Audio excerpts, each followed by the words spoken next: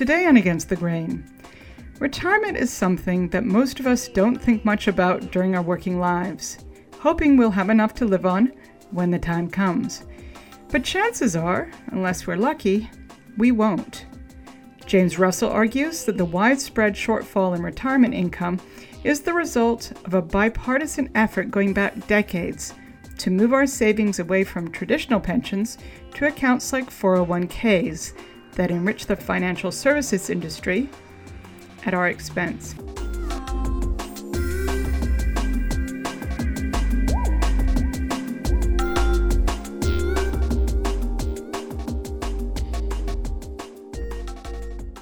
From the studios of KPFA in Berkeley, California, this is Against the Grain on Pacifica Radio. I'm Sasha Lilly. We're told that in retirement, we should not depend exclusively on Social Security, as people do in many countries on their national pension, but instead plan to get 2/3 of our retirement income from employer-sponsored pensions and personal savings. Many jobs, however, offer no pensions, and the traditional pension has been replaced in many positions by 401ks, in which the individual worker saves and invests money without the safety of pooling one's resources with fellow workers. In the Labor Guide to Retirement Plans for Union Organizers and Employees, James Russell explores the brewing crisis in retirement savings and the pressing need to expand Social Security. Jim, when we discuss retirement savings in any form, we're talking about massive amounts of money. So where those savings end up obviously has broad social significance. Can you give us a sense of the enormity of money involved in Social Security and pensions, and what you describe as a class war to transfer such money to the financial services industry? Well, to begin with, Social Security is absolutely the largest retirement program in the country, and I would argue, in general terms, the most successful one.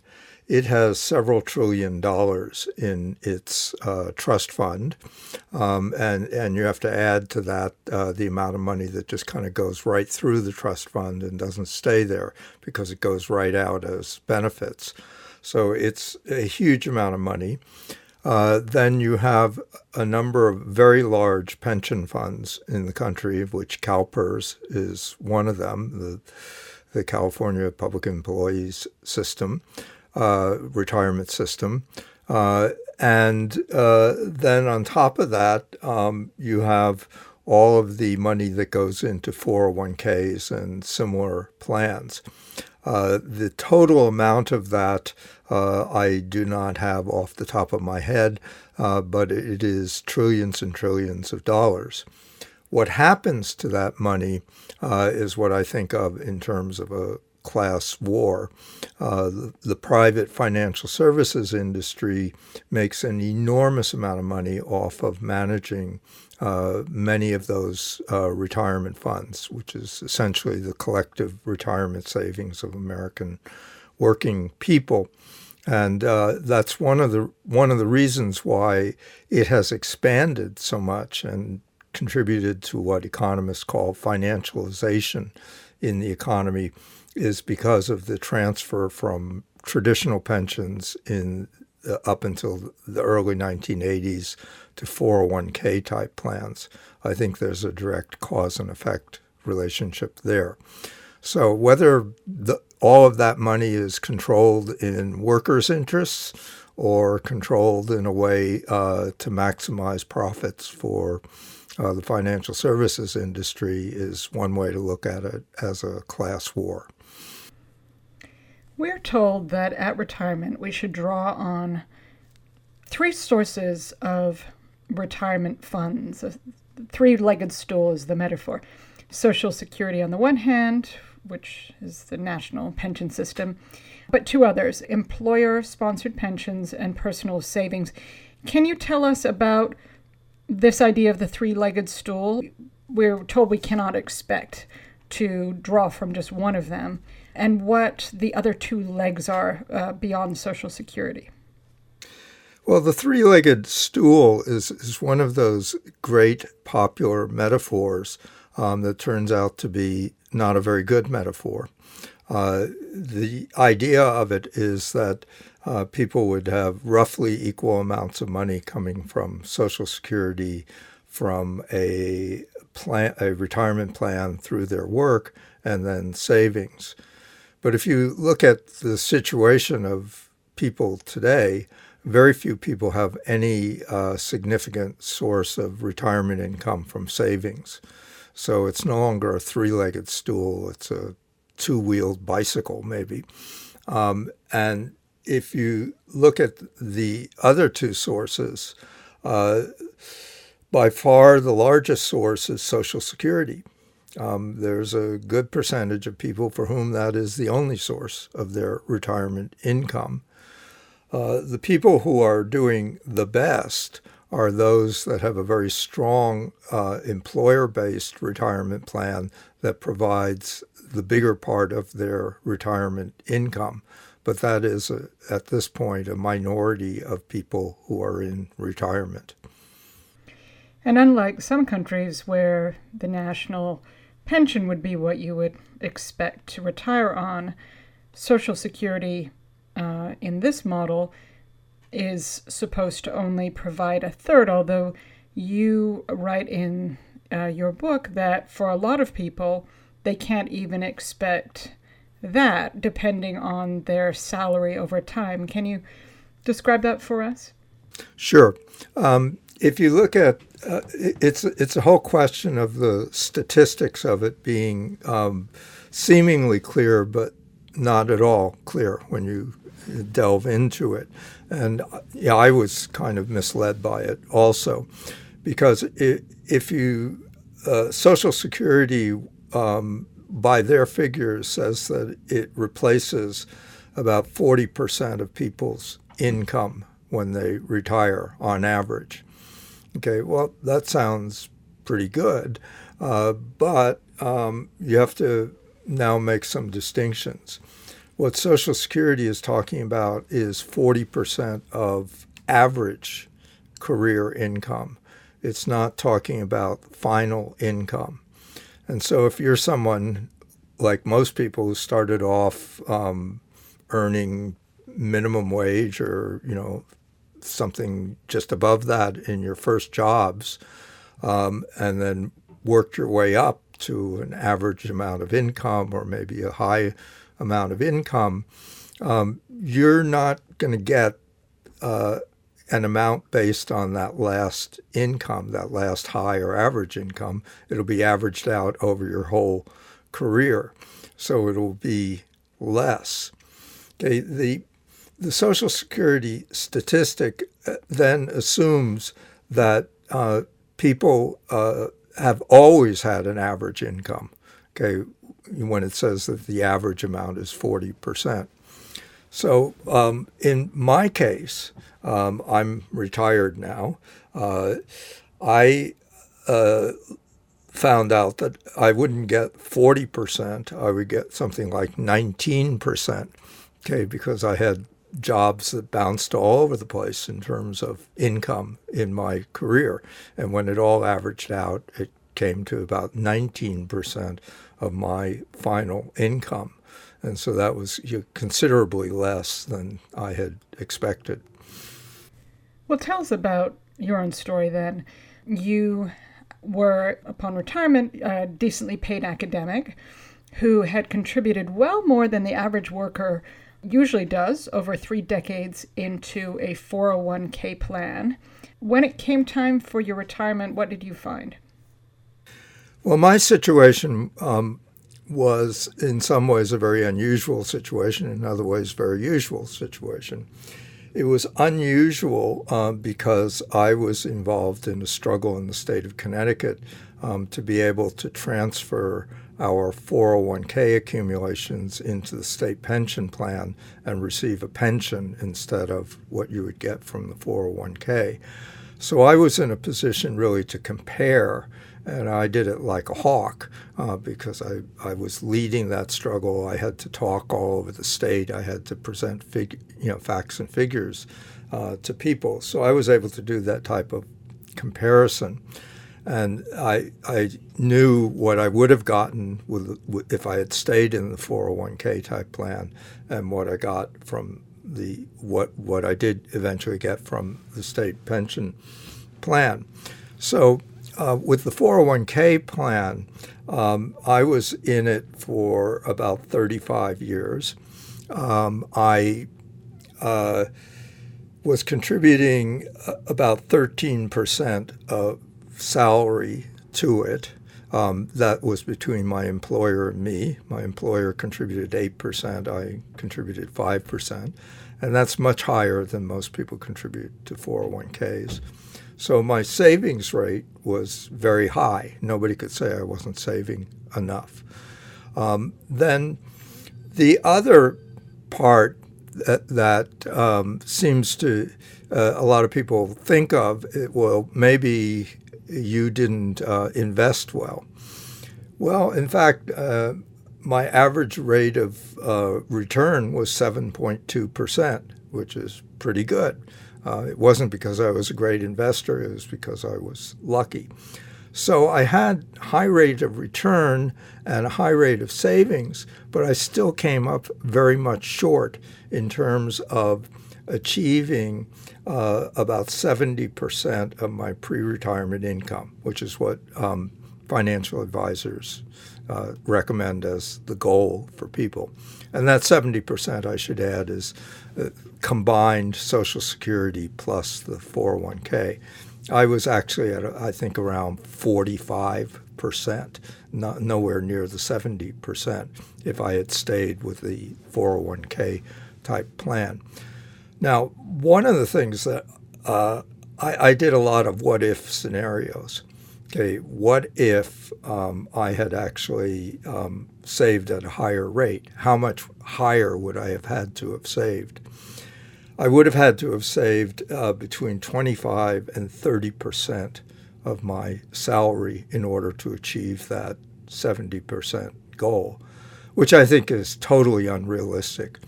I mean, at the time I was raising a family, had children to support, a house to buy, college education to pay for, all of the expenses that people have who even have a pretty, decent paying job, which I did have.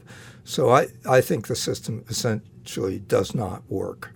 It's a very inefficient way to get retirement income. And we'll talk more about the complexities of things like the 401k, but I wonder if you could tell us about the origins of these different forms of retirement income. Let's just start, for historical chronology, with the origins of Social Security. Where does Social Security come from, and how did it evolve in the United States? Well, Social Security is a very interesting story that begins in Germany in the 1870s and 1880s when the very conservative Chancellor Bismarck is looking for a way to get German workers to have some sort of loyalty to the German state at a time when the Social Democratic Party, which is a semi-Marxist party, is growing in electoral strength. And he knows that one of the big problems that people have is that if they retire from work, they have no income. And so what do you do about that? And this is really the shift from families being able to take care of older members to needing some other source of income. And so he and his advisors, not him, but his advisors, come up with a social insurance scheme, okay, which is that the German state will tax people, that will go into a collective fund, and then eligible workers, when they retire, will receive some retirement income. And that's really the beginning. Okay, that is quickly embraced by 35 other countries, okay, after the 1880s. And then you get to the United States in 1935 when the Roosevelt administration does exactly the same model, a social insurance model. Now, there had been groups in the United States that had been lobbying for something like that since around 1895. And so there was a whole infrastructure of people who knew a lot about how the social insurance plans worked, so that when the Roosevelt administration decided to do that, a lot of the work had already been done. And so they put Social Security into place. And then Social Security then became reformed over the years, including a cost of living adjustment, adding disability income to it, providing for survivors. Okay, all of the other great features that it has today have been added since 1935. And so that's the story of Social Security, very briefly. It's a very fascinating story. James Russell is my guest. We're discussing his book, The Labor Guide to Retirement Plans for Union Organizers and Employees. I'm Sasha Lilley, and this is Against the Grain on Pacifica Radio. Well, Social Security has been around for a long time. More recently, and in its early decades in the United States, it was popular and pretty controversial.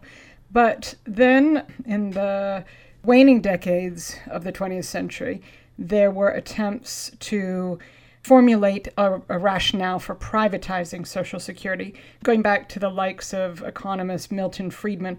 Can you tell us about the justification for privatizing Social Security and how it unfolded? Sure, because that's one of the great struggles that I think people have to be on guard against. It's off the table at the moment, but it could well come back on the table. So, as you say, the Eisenhower administration, Republican administration, found Social Security totally uncontroversial. Okay. Meanwhile, heterodox conservative economist Milton Friedman is arguing against Social Security on several grounds. One is that Social Security distributes its benefits in a progressive form.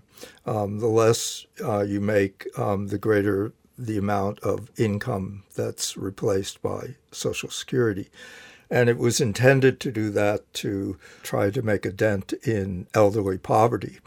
And in doing that, it was spectacularly successful. If there were no Social Security, the elderly poverty rate would be around 40% now. But because of Social Security, the actual poverty rate among elderly people is about 9%. So it has reduced that poverty. It's been successful. Friedman didn't like that because he didn't think the government had any right to redistribute the contributions that people made to the program. The bigger reason that he was opposed to it was that all of this money that was being collected for Social Security was going through government coffers. It was not going through Wall Street, going through private investment. And Friedman, being conservative, neoliberal, very much was opposed to government in any way interfering with the private market. So he, began writing articles and then whole books attacking Social Security. That got picked up by private think tanks, including the Cato Institute that Friedman himself was associated with. And then they began lobbying politicians to try to privatize the system. And that campaign begins around 1980. At the same time, internationally, we have a military dictatorship in Chile, which all of its major economic figures are disciples of Milton Friedman, embracing a neoliberal model, including one man by the name of Jose Piñera, who was a Harvard graduate, not University of Chicago, but had studied under people in Chile who were students of Milton Friedman. And Piñera privatized the Chilean system. Okay, and that became the first country in the world to privatize like that.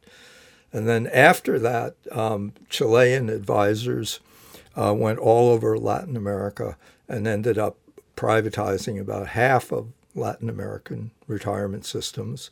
Then when the communist countries collapsed in Central and Eastern Europe, they then targeted the retirement systems there. So there was this wave of privatization around the world. Very interestingly, it failed. Okay, it failed, as we now kind of know the reasons why it failed. But at the time, people didn't. At the time, people were being told that they would make much more income in retirement from a privatized system than from the traditional social insurance model. Well, I would say by about the year 2000, the changing of the millennium, it became very clear because you now had generations of people trying to retire under these privatized accounts, that they were doing much, much worse than they would have been doing under a social insurance model. And for that reason, in Chile, hundreds of thousands of people have come out in the streets demanding a return to their social insurance, social security-like system. And it's been a big issue in Chile since about 2000. And other countries have actually reversed the privatization, including Bolivia, Argentina, a number of the Central and Eastern European countries. James Russell is my guest. His area of expertise is retirement in the United States, Europe, and Latin America, and he's the author of The Labor Guide to Retirement Plans. I'm Sasha Lilley. This is Against the Grain on Pacifica Radio. So in the early 2000s, I guess, during this period that you mentioned, George W. Bush made an attempt to partially privatize Social Security. Tell us about that, and if it indicates to you how opponents of Social Security now would try to privatize Social Security in this country if such a deeply unpopular event took place. Well, I think the way to understand the struggle over Social Security is to go back to 1994 and the publication by the World Bank of a study called Averting the Old Age Crisis, which was written by Estelle James, who is now in a very conservative think tank. And in that, it essentially proposed privatizing big state-run social insurance systems. It did allow for a certain amount of anti-poverty programs in that, but for most people, they were supposed to rely upon savings and investments for their retirement income. That was an enormously influential publication, and every time there's an attempt to reform Social Security in a regressive way, I can find the page in that report that is very consistent with that. So you ended up in the 1990s with Republicans embracing privatization, and then a number of Democrats actually flirting with it. So that by 1998, you basically had two approaches to how to get more money out of Social Security and into Wall Street, to put it bluntly. Okay, one was the Republican approach, which would be to divert some of the contributions that were going into Social Security and send them to investments instead. And that's what Bush did or tried to do in 2005. And I'll come back to that in a second. The Democrats are not totally free in this. because they then embraced a series of what are called add-on proposals. That is, instead of diverting money from Social Security, they would have people pay more money, okay, which would then go into private accounts. Okay, and we saw that in the Obama administration. A number of Democrat-led states have attempted to do that on the state level. Now, you might think, well, that's okay just to add on a savings account, but that's money that then is not available to go into a social insurance account, which would produce much more income for people than a private account. So it's still a Wall Street friendly type proposal, even though it's coming out from Democrats. So back to Bush. So in 2004, when he wins re-election, he announces that he's going to spend some of his now newly gained political capital on his top domestic agenda, which will be to partially privatize Social Security in the United States. In that process, he met with Jose Piñera, the person who had privatized the Chilean system, and was still claiming that it was enormously successful when people in Chile did not agree that it was successful by 2004. But nevertheless, he was still, tooting that horn.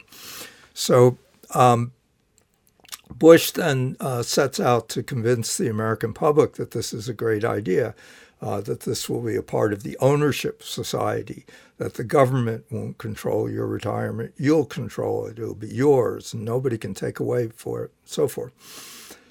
And so he barnstorms the country, but the more he talks about it, the more convinced people are that it's a bad idea. Now, granted, there was a lot of organizing by labor unions and senior groups and church groups to oppose this privatization. It didn't just happen. Okay, but Bush could not overcome that opposition, and by August of 2005, they abandoned the privatization plan. So there have been now fallback proposals, okay, after that, and we can get into that if you want to.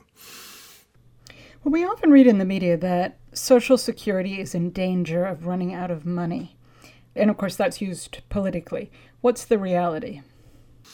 Well, the reality is that any social insurance fund has to be continually adjusted to make sure that the amount that it's dispersing in benefits is matched by the amount that it has in revenue coming into it.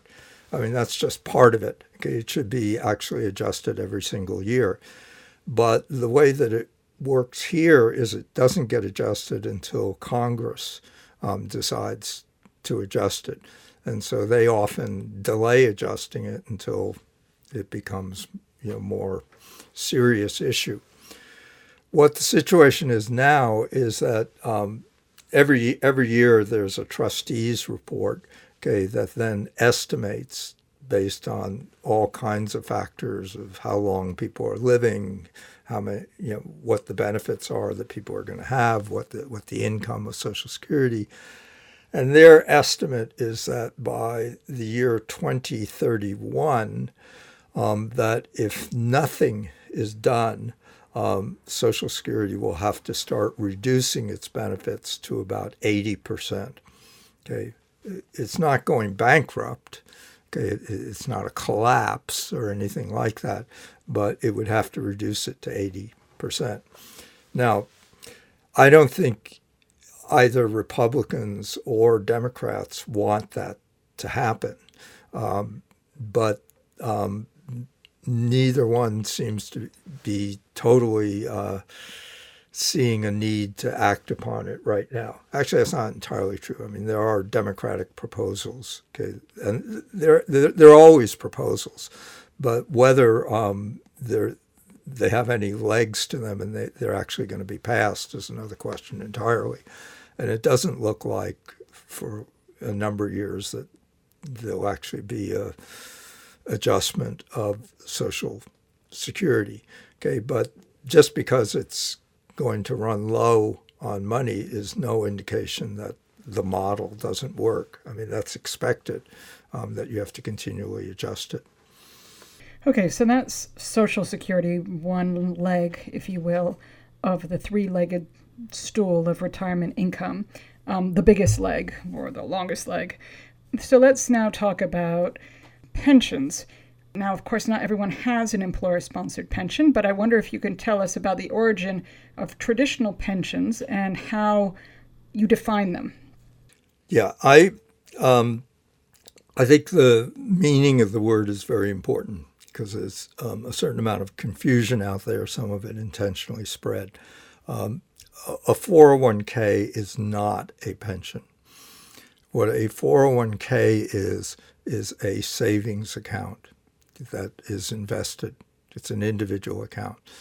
What a pension is a collective account where people pay into a pool of money, okay, and then out of that pool of money, income is given to retirees for the rest of their lives.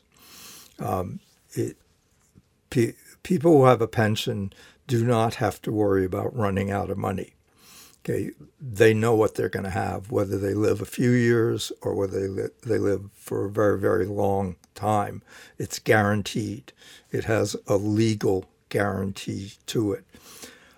With a retirement savings account like a 401k, there is no guarantee of anything with it. It just all depends upon how much money you have been able to accumulate as to how many years of retirement you can support and at what level. So that definition is very important, okay, and that distinction. Up until around 1980, if you had a retirement plan at work, and only about half of people had them. Okay, I don't want to argue that there was a golden age of retirement. There wasn't.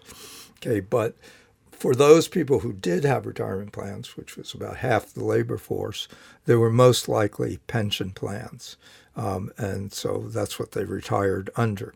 All of that has changed since the 1980s. And now it's a minority of the labor force that have pension plans. Now, I think you did ask kind of where these come from. Pension plans go back hundreds of years, where governments would often give a guaranteed income to loyal civil servants. After the War of Independence, soldiers who had fought in it received pensions. Congress granted them pensions. After the Civil War, soldiers similarly received pensions. So it seems like pensions basically started in the public sector. Then you get to the 1880s or so, and the big railroad companies and others begin to offer pensions to certain employees there. And then that builds up into the early decades of the 20th century, where more and more state governments are giving out pensions, and then private corporations have pensions. And again, that builds up until around 1980. Well, like Social Security running out of money, we often read about unfunded liabilities in employer-sponsored pension plans, especially with public sector workers, and how pensions are this huge problem, that they're a drain on public coffers. Tell us about that headline. Well, we have to make a distinction between the private corporate pensions and the public pensions for municipal workers, for state employees, for federal workers, and military pensions also, I might add with that. So starting with the private ones, a lot of people, I think, believe that what happened is that they just became too expensive for employers, and then they switched over to 401ks that were less expensive.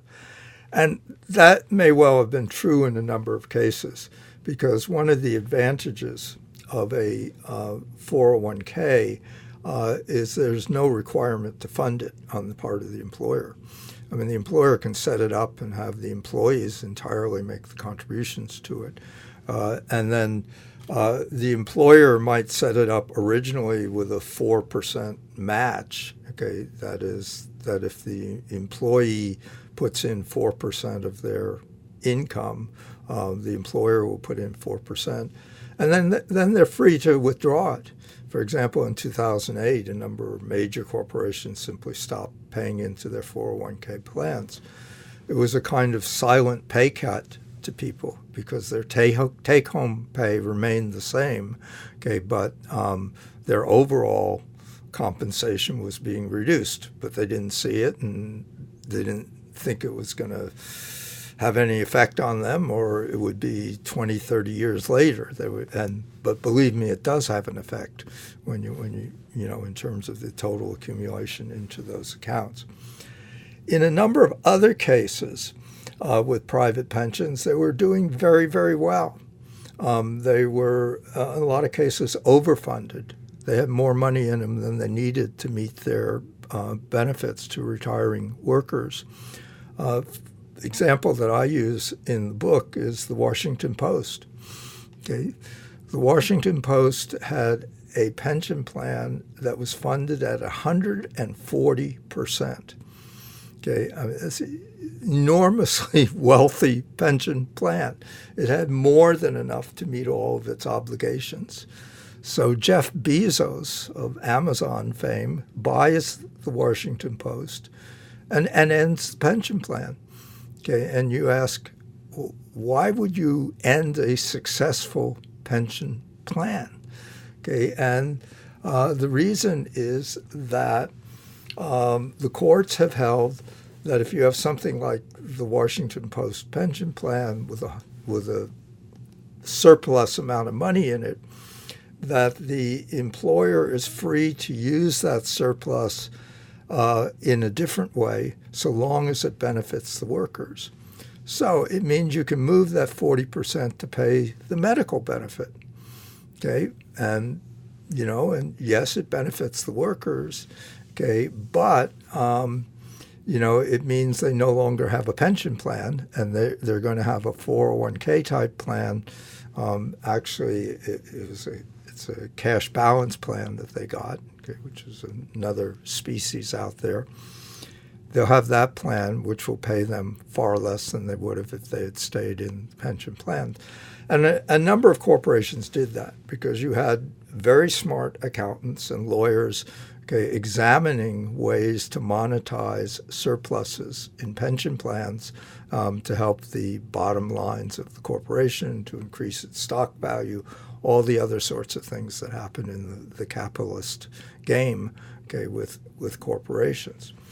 So that's on the private side of it.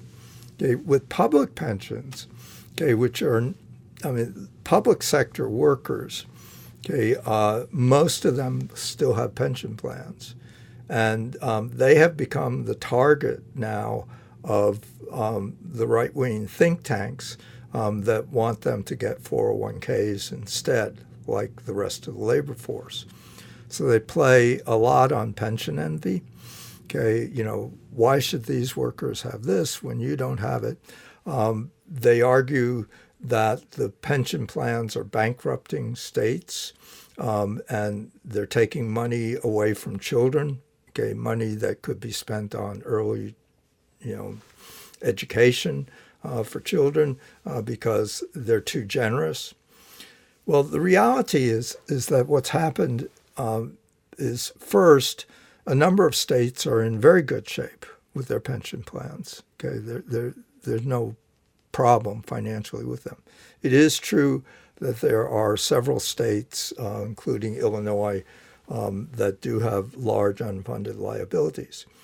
But if you examine the states that have unfunded liabilities, inevitably it's because the legislature did not fund them properly, and then the day of reckoning has come. Okay, it's like if you have a house that you're supposed to pay a mortgage on, and you skip mortgage payments, the amount of interest that you owe is going to accumulate very, very rapidly. Okay, and you're going to be, owing a lot more. Okay, by skipping those payments. So in the case of states, they have to balance their budget. Okay, so if they have a shortfall, shorting a payment to the pension plan is very tempting to do because it doesn't provoke an immediate crisis. The checks still go out, and in fact, no state in the history of the United States has ever failed to make its pension payments to its employees, its retired employees. Okay, but then it builds up this unfunded liability, which then costs more and more money to try to keep that at bay. And that's, the way in which the right wing spins that is to not tell that it's not the fault of the state employees. Okay, it's that they were actually kind of loaning to the state, money at interest free, and that's what it is. But relatively few people understand that. James Russell joins me. He's the author of The Labor Guide to Retirement Plans for Union Organizers and Employees. He's also the author of Social Insecurity. I'm Sasha Lilley, and this is Against the Grain on Pacifica Radio. So you've talked about the traditional pensions, and I wanted to ask you about 401ks, which you've mentioned throughout. You've said that they are, although they're often referred to as pensions, really in actuality they are employer-sponsored savings plans because they do not collectively pool the money of the employees' contributions and also pool the risk. Where did 401ks come from, and why do you think that they are much less effective and stable than traditional pensions? Well, something like 401ks have been around since probably the 1920s. I think that TIAA, okay, which is the plan that many academics have, is originally a 401k type plan. It didn't have that name to it, okay, but it kind of hovered in the background where most plans were traditional pensions. Then in the 1970s, several accountants and others began playing with an idea, how can we build up the third leg of the stool, the individual savings part of it? Would it be possible for employers to help that along by giving as a benefit a certain percentage of the income that would go into an account that would be untaxed? Okay, it would be tax deferred, actually, okay, to encourage people to put money into this. And that's the origin of the 401k. Now, the 401k, the original idea of it was that it was supposed to supplement pension plans.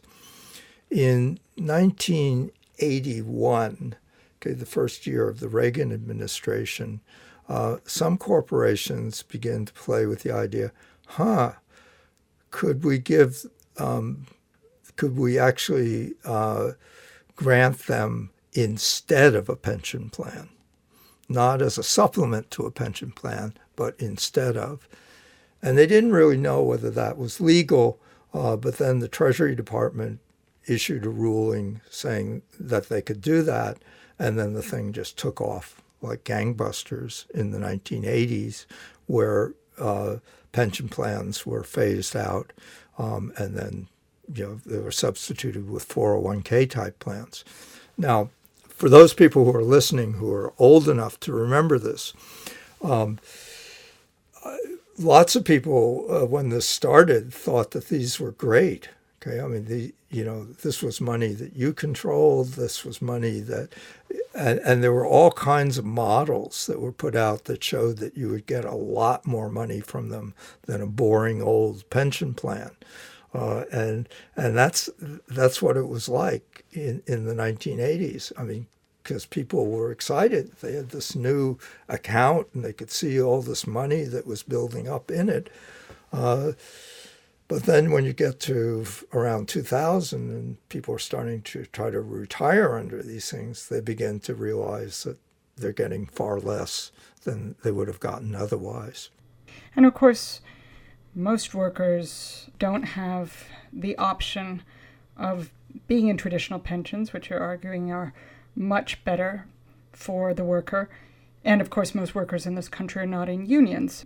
So what would you advise them to do around these big retirement questions, including, if their only options seem to be 401ks? Well, I think we have to make a distinction between people acting in terms of their own individual interest. And in that case, their own individual interest, if they can do it, might be to find a job that has a pension plan.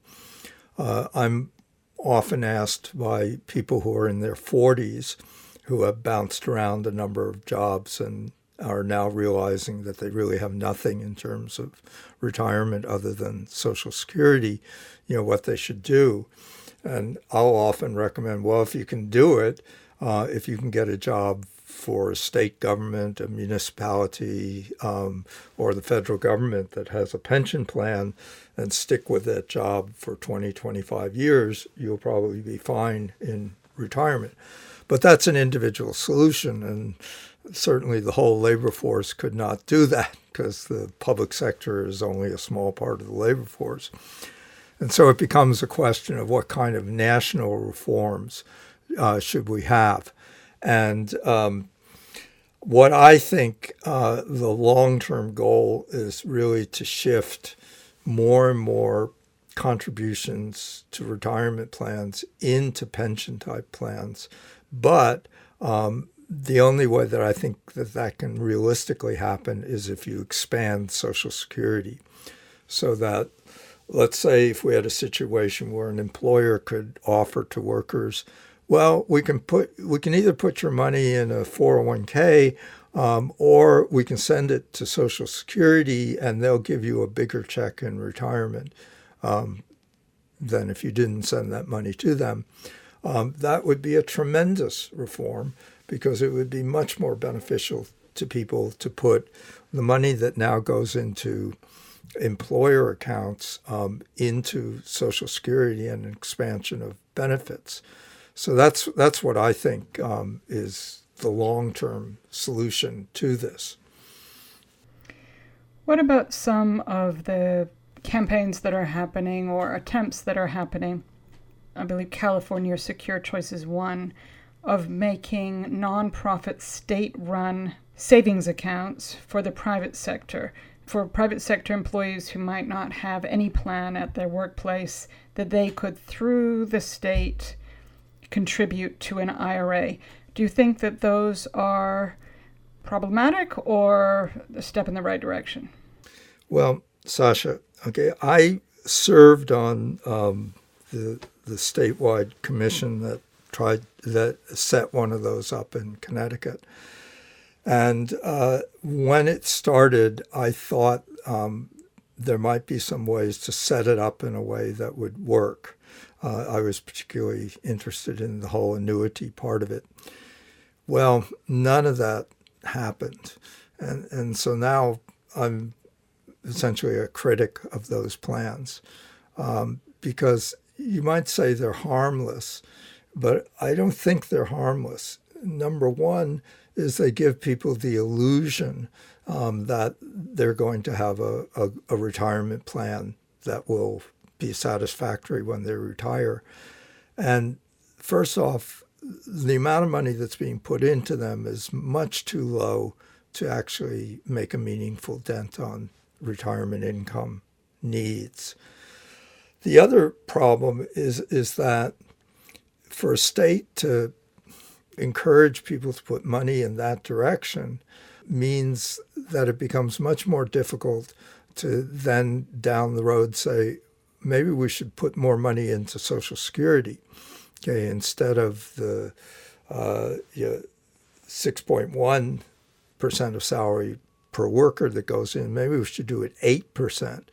Okay, but you've already set up this program that's taking money out of the paycheck, but this time putting it into private accounts. Well, let me end by asking you, as the population ages, do you feel like there is the political basis for people mobilizing around these questions? I mean, you write in your book that most Americans really are very fuzzy on retirement plans, the money involved, the stakes involved, and that even includes some people in unions who don't really understand the significance of one choice over another. How do you see this moment politically? Well, the one thing that I think people realize massively is that Social Security should be protected. Every time there's a move against it, the resistance to it is great, and it's impressive. So there is a realization that Social Security works, and that they don't want to play with private, ways to deal with it. And they also don't think that its benefits should be reduced. So that part, I think there's a broad public consciousness over it that's very, very good. It's the rest of it that it's all over the place in terms of understanding the employer plans, in terms of understanding the 401k plans. A lot of the motive for the book was that when I was involved in the struggle in Connecticut, I encountered all kinds of people, including people in unions who were, as you put it, somewhat fuzzy, okay, about what was actually going on. There were plenty of other people who had a lot of clarity. Jim, thank you for coming back on the program. Oh, it's been my pleasure. James Russell is the author of The Labor Guide to Retirement Plans for Union Organizers and Employees. That's published by Monthly Review Press at againstthegrain.org. You can find a link to that book. He is also the author of Social Insecurity, which we spoke to him about several years ago, and his area of expertise is retirement in the United States, Europe, and Latin America. You've been listening to Against the Grain. I'm Sasha Lilley. Thanks so much for listening, and please tune in again next time.